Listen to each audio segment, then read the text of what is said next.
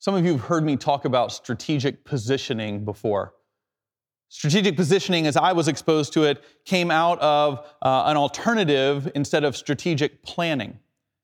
Now, strategic planning is something that I'm certain that many of you have done before in your places of work, or if you've served on the board of a nonprofit. It's where an organization looks several years into the future and sets goals of where they want to be, and then creates strategic steps to attain those goals. It's a great process.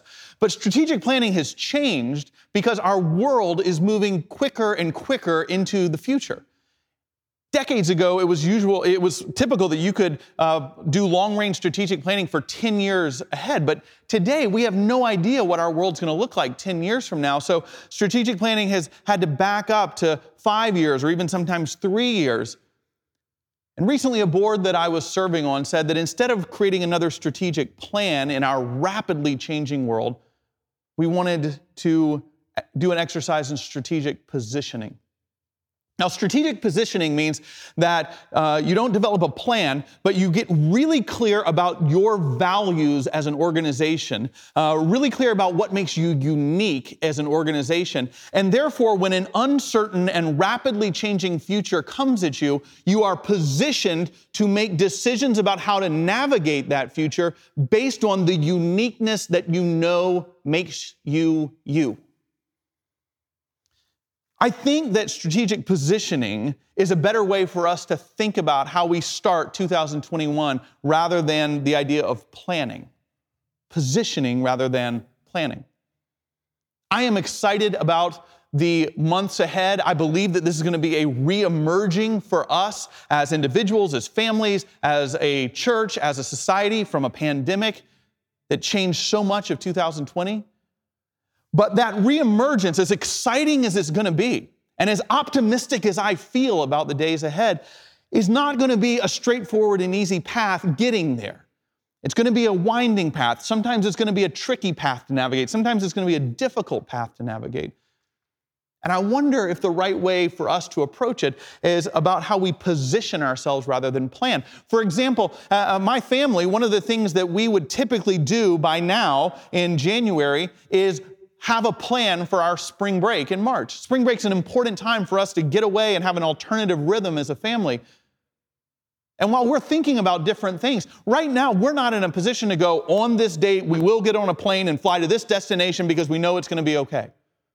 So we're going to kind of see where we go and then respond, be ready to move and make a decision as circumstances allow, positioning rather than planning. In fact, when you think about that maybe we need to look at 2021 as a year of positioning ourselves to respond and be ready to move rather than just planning. You think about the fact that as people of faith, that's probably the right way to position ourselves every year, to position ourselves rather than to plan. I mean, in the text that was read this morning, Abram doesn't have a strategic plan that he says, hey, Sarai, in our mid-70s, we had this plan. We're going to move out into the wilderness, and now's the time to start having kids. And then we're going to be the father and mother of many generations, and generations around the world are going to call us blessed. This was the idea. This is the plan. Let's move. Craig Barnes, the president of Princeton Seminary, writes, as we've said before, that for people of faith, life is meant to be received rather than achieved. Life is meant to be received rather than achieved. This is the language of positioning, not planning. This is what we see with Abram, and he responds to the call as it comes to him. He receives it, and the world changes because of the life he then lives. This is what we're trying to do here at Covenant, not just now, but all the time. If you think about our vision statement, you hear it every week, encouraging one another to follow Jesus wherever we live, work, and play. Encouraging one another to follow Jesus wherever we live, work, and play. This isn't much more about positioning than planning. It's saying that the unique things that we want to be about at Covenant is an encouraging community. That we're going to make decisions about how we navigate the future based on how we continue to encourage, not build ourselves on guilt, not build ourselves on tons and tons of religious rules and doctrine to give us a sense of identity, but an encouraging kind of community that lives its faith out in the world, whether we live, work, and play. That we're not just here to check the box of worshiping and check the box of attending Bible study because that's the religious duty that we're supposed to do. But we want to live holistic lives, lives that have purpose, lives that make a difference, 24 hours a day, 7 days a week, led by God. There's no sense at Covenant that when we say that live out your faith where you live, work, and play, you've never heard anyone say, here's the 4 steps of being a Christian at work. Here's the 3 steps of being a Christian in your school. Because this isn't a physics equation. Because the life of faith is meant to be received rather than achieved. We don't tell God how it's going to work. We move into situations where we're called, and every one of us is called. Wherever we live, work, and play, there's a calling, a purpose on our life, just like with Abram, just like with Sarai, just like with Lot. Same for you. And we move into that call as we respond to it. We position ourselves, not plan. We receive life, not achieve it. The way we do that at Covenant is a very active process. If you've been here before, you've heard this. But it's important that we ground ourselves at the beginning of this year and remind ourselves of how it is that we operate. We don't encourage one another to follow Jesus wherever we live, work, and play by writing a position paper on how we do it. The way that we position ourselves to live that vision and call out is through the development of habits, behaviors, biblical habits and disciplines that we need to have in our lives. 3 of them that we've talked about before. The first is solitude. The second is community. The third is service. These are biblical patterns we see in the Old Testament and the New Testament. We see here in this passage so that you and I can hear the call of God when it comes and be ready and positioned to step forward and to respond, to live a life of purpose. So as we enter into 2021, we are going to be talking in this series about how we build these habits, not these plans for the year, but these habits so that we're ready to move when God says move. Today, in the time we have left, we're going to talk about this first habit, the habit of solitude.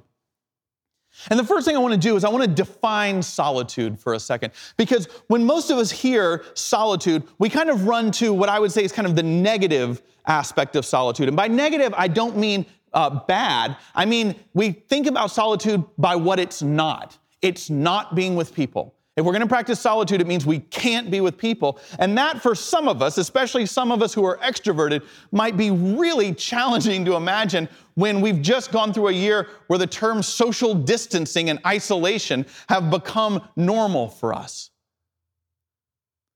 But biblically, and here at Covenant, I don't want us to think about the habit in a negative way or in terms of what it's not. Because as we've seen, many of us this year, that you can spend lots of time by yourself and yet not be productive in a spiritual way.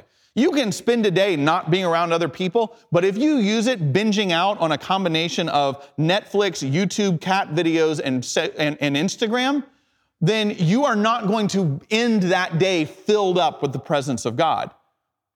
Solitude is not about what it's not. We want to define it here by what it is. And the practice of solitude is an invitation, as Richard Foster writes, to practice the presence of God. To be able in the busyness and the craziness and the pressures of life to focus in on the presence of God who says that we are God's beloved child. To find our identity wrapped up in that. And to be at peace. How do you learn and I learn to build 2021 around the habit of practicing the presence of God? This week I heard a fascinating example of this. It actually took place in the aftermath of what we saw take place in our nation's capital on Wednesday. As a heinous and unjustifiably evil act, a mob seeking to take over our nation's capital as elected officials perform their constitutional duties around the election of a president. I was, like all of you, stunned to see and to watch those images. I still feel stunned and shaken today by what we saw. And the yelling and in the violence and in the hatred and tear gas and bullets. and death. We saw evil on display unjustifiably. Like you, I watched and listened as members of the House of Representatives and Senate afterwards talked about what the experience was like to be in there. Talked about what it was like to get alerts on your phone that there may be a lockdown at the Capitol as you're in the middle of this critically important time and debate. What it was like to start hearing the shouts in the hallway. What it was like to see the security barricade doors and draw guns. What it was like to have the discussion interrupted and to be told to get down on the floor and to pull out tear gas masks. What it was like to try to figure out in the chaos of that moment how to make those gas masks work, and talking about the sounds outside the room and inside the room and the fear that people felt. But as I listened to these stories, a certain thread started to emerge. It first happened in an interview I saw with a Democratic senator, a congressman from New Jersey. It was then picked up later on by a Republican congresswoman from Missouri. And they talked about in that moment as they crouched on the floor with a mob outside and guns drawn in the House chamber, that a voice came over the whirring sounds of the gas masks. And the voice was the voice of Margaret Kibben. Margaret Kibben is the brand new chaplain. Her job started on January 1st. This took place on January 6th. She was 5 days into the job of being the chaplain in the House of Representatives in this unprecedented time in this election, and then having this mob invading and being outside the doors. And Margaret Kibben went to the microphone and prayed aloud the words of Psalm 46. It begins like this: God is our refuge and strength, a very present help in times of trouble. Therefore I shall not fear. In the midst of the chaos, this Democrat from New Jersey, this Republican from Missouri, talked about that prayer and those words, and a sense of calm that began to settle upon them as they were in that chamber, not just because of the protection and the security, not just because of the barricades at the door, but because they individually became aware not of Margaret Kibben, but of the presence of God who was with them. They practiced the presence of God and found a peace that passes understanding. This is what I want us to be as a people, to develop this habit of practicing the presence of God. And as we've talked about before, there's no formula for this. You've got to find your own way of interacting and being in the presence of God. Some of you are like me, and you need to be active and move. And so I go on prayer walks, and I'm seeking to commit myself to the habit of praying and walking my neighborhood to experience God's presence and love. Some of you are like my wife. She just bought a brand new devotion from Eugene Peterson to work through every morning so that she can dedicate herself to this habit of experiencing the presence of God. Some of us can do this through Scripture, as we heard about in the House of Representatives. But whatever it is, we need to commit ourselves to the daily discipline of solitude, of practicing the presence of God and experiencing His love in our life. Hearing His voice, and like Abram, being ready to move. If you're unsure of what to do, I draw you back to the links underneath this video, under the daily devotions. There you can have an email every day sent to you with simple Scripture readings and an invitation to prayer. You don't have to be a member of Covenant. We're not going to ask you to pay for this. You can just get this in your inbox every single day and practice the presence of God through the steps outlined there of allowing Scripture to take us into God's presence. May we build this and other biblical habits, not planning this year, but position ourselves to receive the call of God as we re-emerge in the months to come.